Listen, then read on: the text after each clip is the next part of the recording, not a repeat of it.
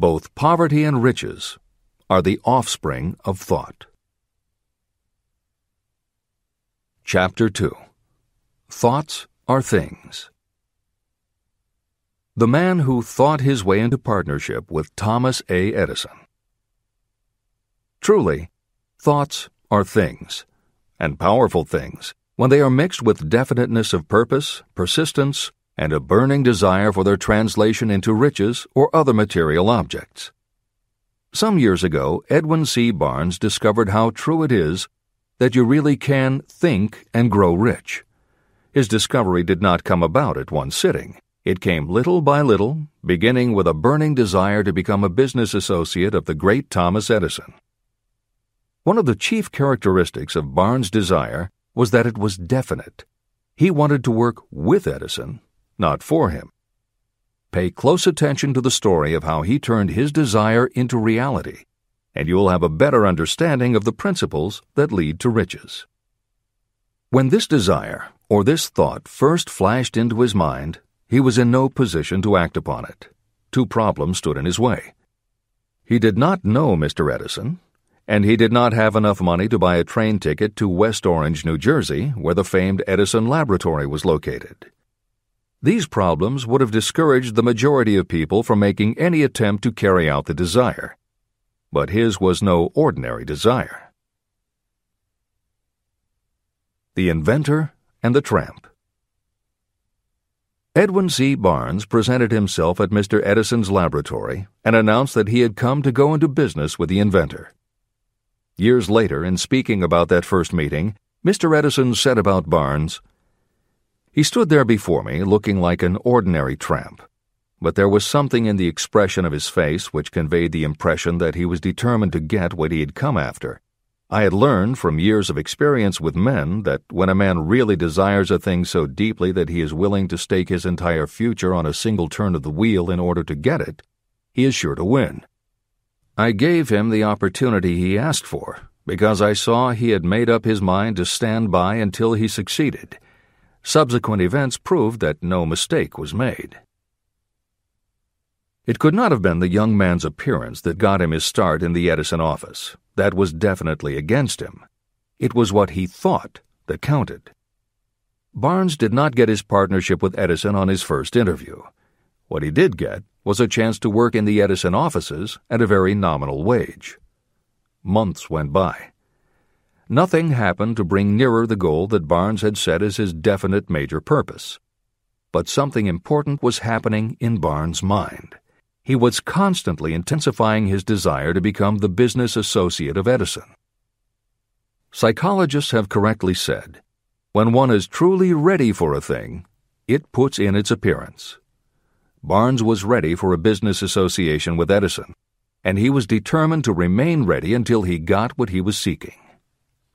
He did not say to himself, well, what's the use? I guess I'll change my mind and try for a salesman's job. But he did say, I came here to go into business with Edison, and I'll accomplish my goal if it takes the remainder of my life. He meant it. What a different story people would tell if only they would adopt a definite purpose and stand by that purpose until it had time to become an all-consuming obsession. Maybe young Barnes did not know it at the time, but his bulldog determination and his persistence in focusing on a single desire was destined to mow down all opposition and bring him the opportunity he was seeking. When the opportunity came, it appeared in a different form and from a different direction than Barnes had expected. That is one of the tricks of opportunity. It has a sly habit of slipping in by the back door, and often it comes disguised in the form of misfortune or temporary defeat. Perhaps this is why so many people fail to recognize opportunity. Mr. Edison had just perfected a new device, known at that time as the Edison dictating machine. His salesmen were not enthusiastic about the machine. They did not believe it could be sold without great effort. Barnes saw his opportunity. It had crawled in quietly, hidden in a queer-looking machine that interested no one but Barnes and the inventor. Barnes knew he could sell the Edison dictating machine, and he told Edison so. Edison decided to give him his chance. and Barnes did sell the machine. In fact, he sold it so successfully that Edison gave him a contract to distribute and market it all over the nation. Out of that business association, Barnes made himself rich in money, but he did something infinitely greater. He proved that you really can think and grow rich. How much actual cash that original desire of Barnes was worth to him, I have no way of knowing. Perhaps it brought him $2 or $3 million. Editor's comment: $3 million in the early years of the 20th century would be comparable to more than $50 million in terms of buying power at the beginning of the 21st century. This is the end of the editor's comment. But the amount becomes insignificant compared with the greater asset he acquired: the definite knowledge that an intangible impulse of thought can be transmuted into material rewards by the application of known principles. Barnes literally thought himself into a partnership with the great Edison. He thought himself into a fortune. He had nothing to start with except knowing what he wanted and the determination to stand by that desire until he realized it. 3 feet from gold. One of the most common causes of failure is the habit of quitting when you're overtaken by temporary defeat. Every person is guilty of this mistake at one time or another. During the gold rush days, an uncle of my friend R.U. Darby was caught by gold fever, and he went west to Colorado to dig and grow rich. He had never heard that more gold has been mined from the thoughts of men than has ever been taken from the earth. He staked a claim and went to work with pick and shovel. After weeks of labor, he was rewarded by the discovery of the shining ore. He needed machinery to bring the ore to the surface. Quietly, he covered up the mine and returned to his home in Williamsburg, Maryland. He told his relatives and a few neighbors about the strike. They got together the money for the machinery and had it shipped. R.U. Darby decided to join his uncle, and they went back to work the mine. The first car of ore was mined and shipped to a smelter. The returns proved they had one of the richest mines in Colorado.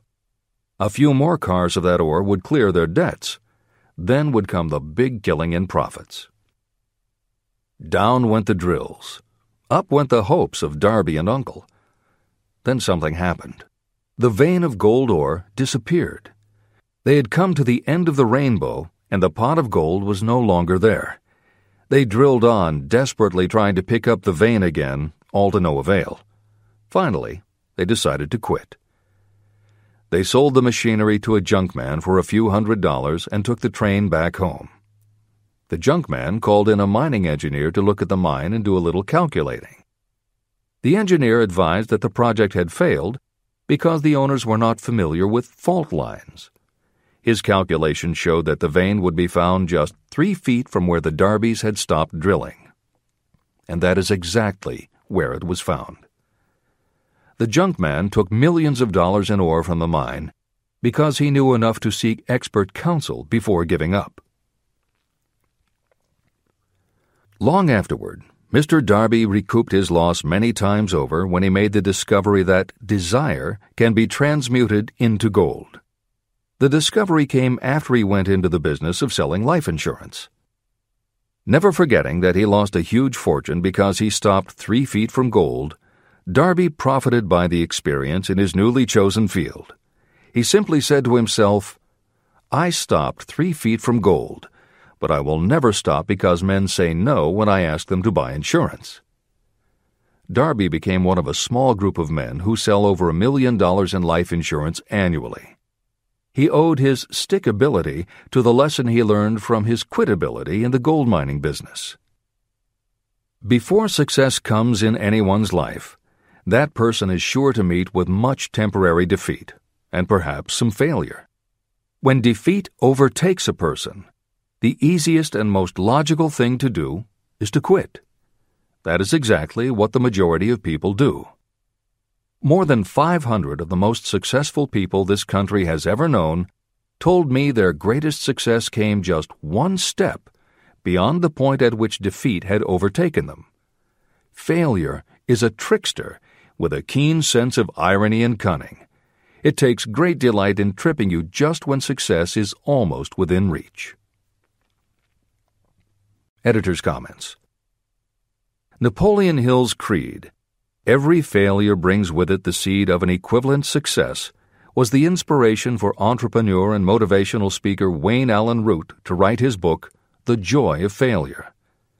Published in the late 1990s, it not only tells Wayne's personal story of using his failures as stepping stones to success, he also recounts stories from other successful people, which prove that the rich and famous got to be that way only because of what they learned from their failures.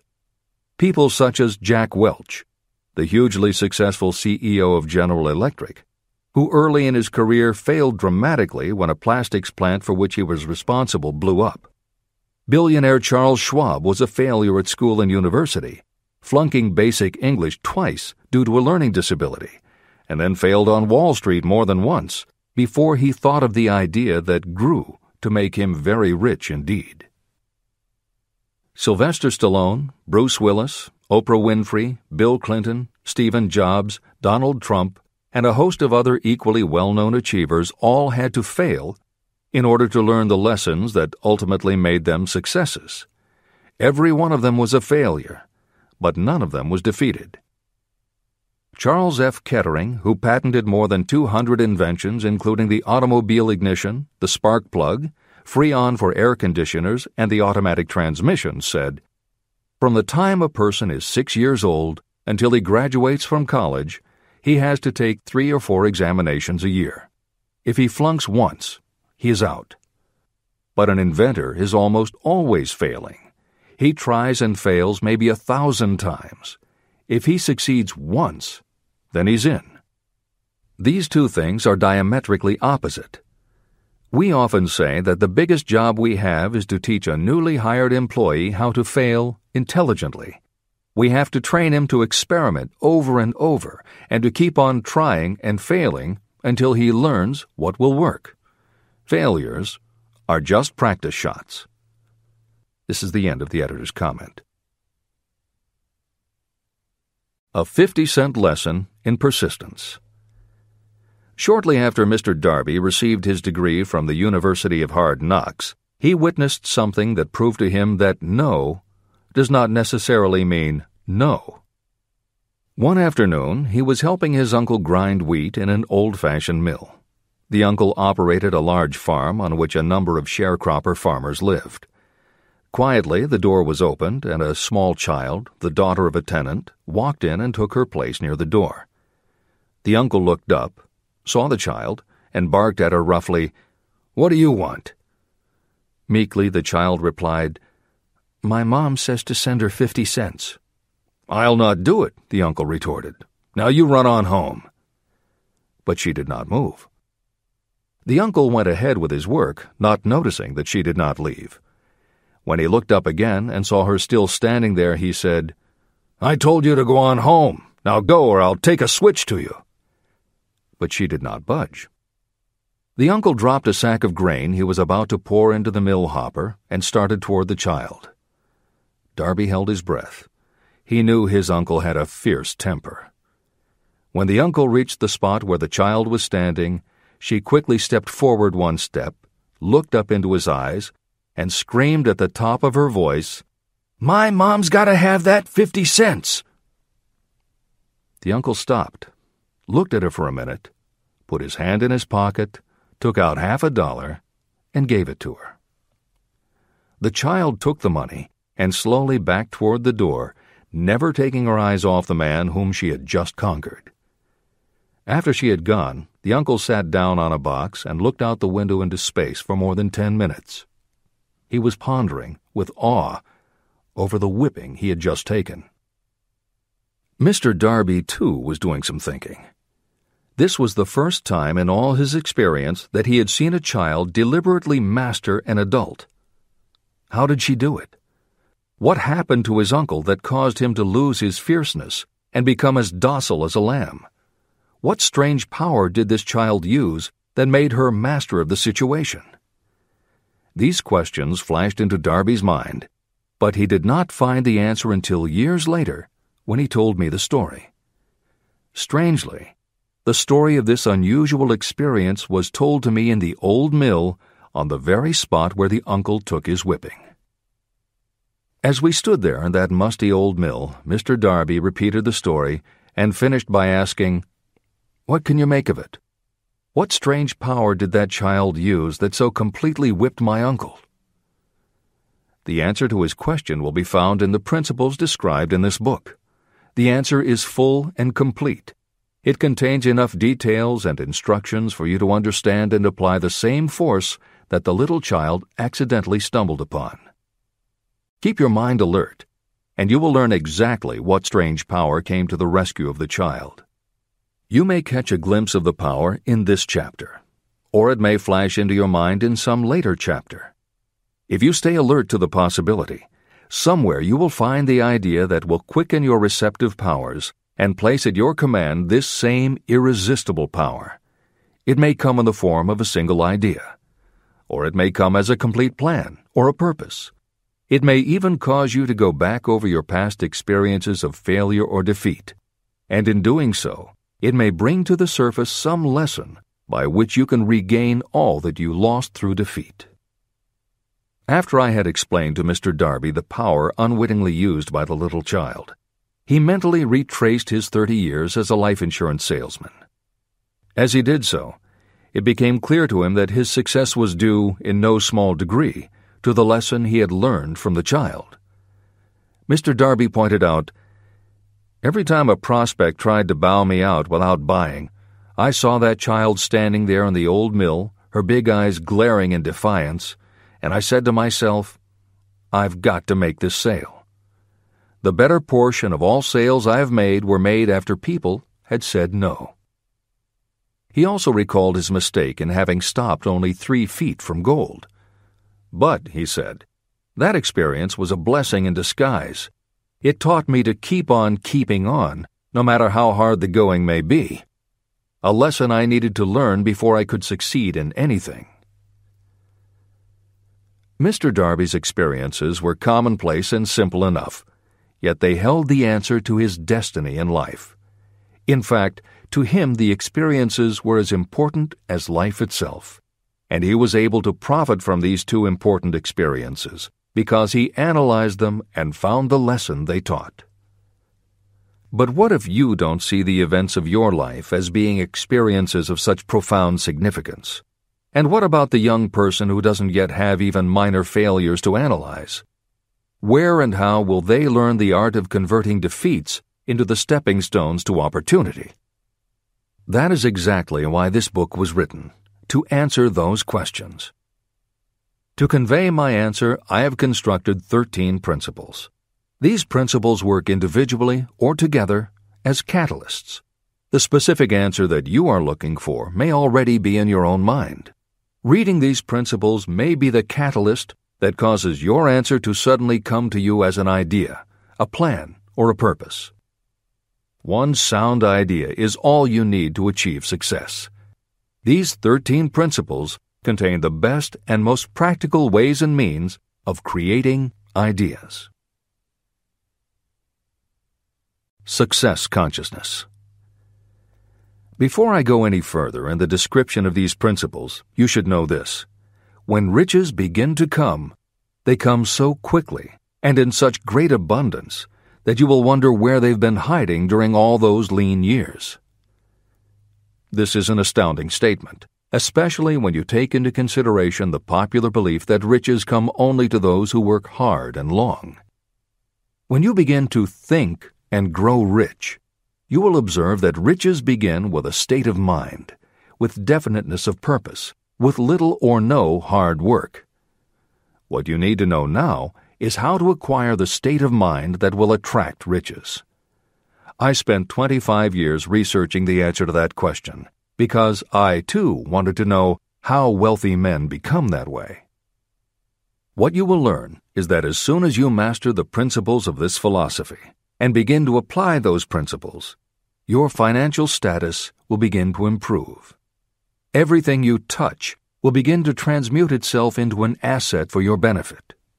Impossible? Not at all. One of the main weaknesses the average person suffers is too much familiarity with the word impossible. We know all the rules that will not work. We know all the things that cannot be done. This book was written for those who seek the rules that have made others successful and are willing to stake everything on those rules. Success comes to those who become success-conscious. Failure comes to those who allow themselves to become failure-conscious. The object of this book is to help you learn the art of changing your mind from failure consciousness to success consciousness. Another weakness is the habit of measuring everything and everyone by your own impressions and beliefs. Some of you reading this will have trouble believing that you can think and grow rich because your thought habits have been steeped in poverty, misery, failure, and defeat. This kind of thinking reminds me of the story about the man who came from China to study at the University of Chicago. One day, President Harper met this young man on campus and stopped to chat with him for a few minutes. He asked what had impressed him as being the most noticeable characteristic of the American people. "Why," the student exclaimed, "the unusual shape of your eyes." It's all a matter of perspective and habit. The same is true of your belief in what a person can achieve. If you have formed the habit of seeing life only from your own perspective, you may make the mistake of believing that your limitations are in fact the proper measure of limitations. The impossible Ford V8 motor. When Henry Ford decided to produce his famous V8 motor, he chose to build an engine with the entire 8 cylinders cast in one block. Ford instructed his engineers to produce a design for the engine. The design was drawn up on paper, but the engineers agreed to a man that it was simply impossible to cast an 8-cylinder engine block in one piece. Ford said, "Produce it anyway." But they replied, "It's impossible." "Go ahead," Ford commanded, "and stay on the job until you succeed, no matter how much time is required." So the engineers went ahead. 6 months went by. Nothing happened. Another 6 months passed, and still nothing. The engineers tried every conceivable plan to carry out the orders, but the thing seemed out of the question. Impossible.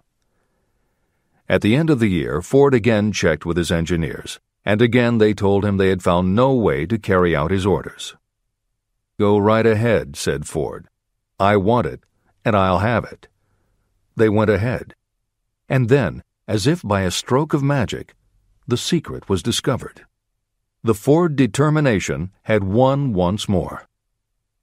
Henry Ford was a success because he understood and applied the principles of success. One of these principles is desire, knowing clearly what you want. Remember this Ford story as you continue reading this book. Pick out the lines in which the secrets of his stupendous achievement have been described. If you do this, if you can put your finger on those particular principles that made Henry Ford rich, you may equal his achievements in almost any calling for which you are suited. Editor's comments. To those readers who may interpret Ford's actions as nothing more than obstinacy, the editors would point out that he was employing a technique that has become a common part of strategic planning in many industries, including aerospace, computers, medicine, and the military. When launching large, complicated, long-term projects, the planners often know that at certain points along the way they will need components that simply do not yet exist. The fact that at the beginning there is no way to get from A to B does not deter them. There are many parts of the project they can get started on now, and they just assume that by the time they get to the point where they will need a technology or a device, they will have solved the problem of making it, and they have been proven right time and again. Stated simply, the technique is to clearly know what you want to accomplish, have faith in your ability to do it, and persist until you have accomplished your goal. This is the end of the editor's comments. Why you are the master of your fate. When the famed English poet William Henley wrote the prophetic lines, "I am the master of my fate, I am the captain of my soul," he should have informed us that the reason we are the masters of our fate, the captains of our souls, is that we have the power to control our thoughts.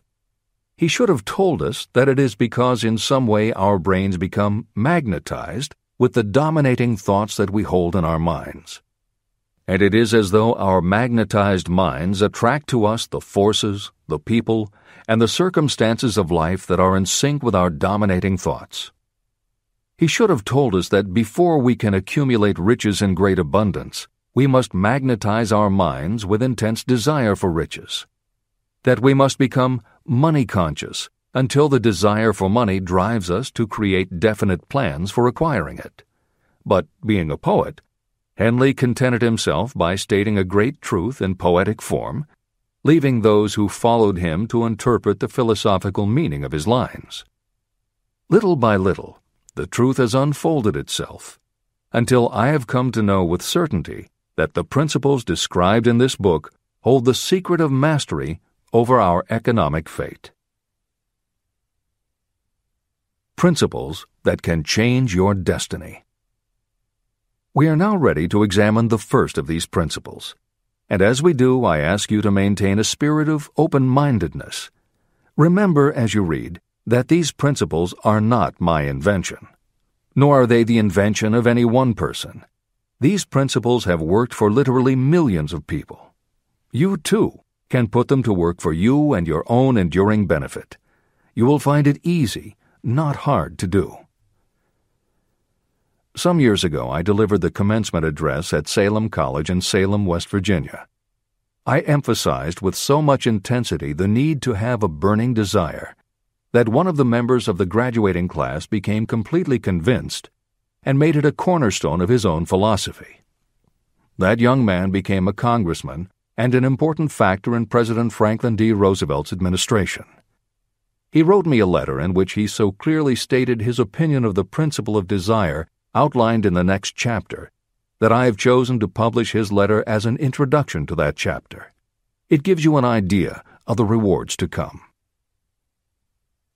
My dear Napoleon, my service as a member of Congress having given me an insight into the problems of men and women, I am writing to offer a suggestion which may become helpful to thousands of worthy people. In 1922, you delivered the commencement address at Salem College when I was a member of the graduating class. In that address, you planted in my mind an idea which has been responsible for the opportunity I now have to serve the people of my state, and will be responsible, in a very large measure, for whatever success I may have in the future. I recall, as though it were yesterday, the marvelous description you gave of the method by which Henry Ford, with but little schooling, without a dollar, with no influential friends, rose to great heights. I made up my mind then, even before you had finished your speech, that I would make a place for myself, no matter how many difficulties I had to surmount. Thousands of young people will finish their schooling this year and within the next few years. Every one of them will be seeking just such a message of practical encouragement as the one I received from you. They will want to know where to turn, what to do to get started in life. You can tell them, because you have helped to solve the problems of so many, many people. There are thousands of people in America today who would like to know how they can convert ideas into money. People who must start from scratch without finances and recoup their losses.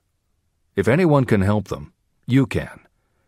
If you publish the book, I would like to own the first copy that comes from the press, personally autographed by you.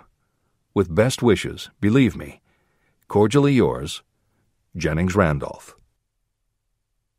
Since that time in 1922, I watched Jennings Randolph rise to become one of the nation's leading airline executives, a great inspirational speaker, and a United States Senator from West Virginia. 35 years after I made that speech, it was my pleasure to return to Salem College in 1957 and deliver the baccalaureate sermon. At that time, I received an honorary Doctor of Literature degree from Salem College. Editor's comments. As you begin the next chapter, the editors would like to reinforce the earlier statement that what you are reading is not just a collection of theories out of which you can cherry-pick what you like. The 13 Principles of Success were proven by the real-life experiences of the long list of famous successful people cited earlier by Napoleon Hill. His techniques are also practiced and endorsed by the contemporary experts and authors whom the editors mentioned following Hill's list. More than 60 million people have purchased copies of the book that you are now holding in your hands. If this book has proven to be that successful, surely you owe it to yourself to give it every chance to work for you too. Read it. Don't question it. Do it.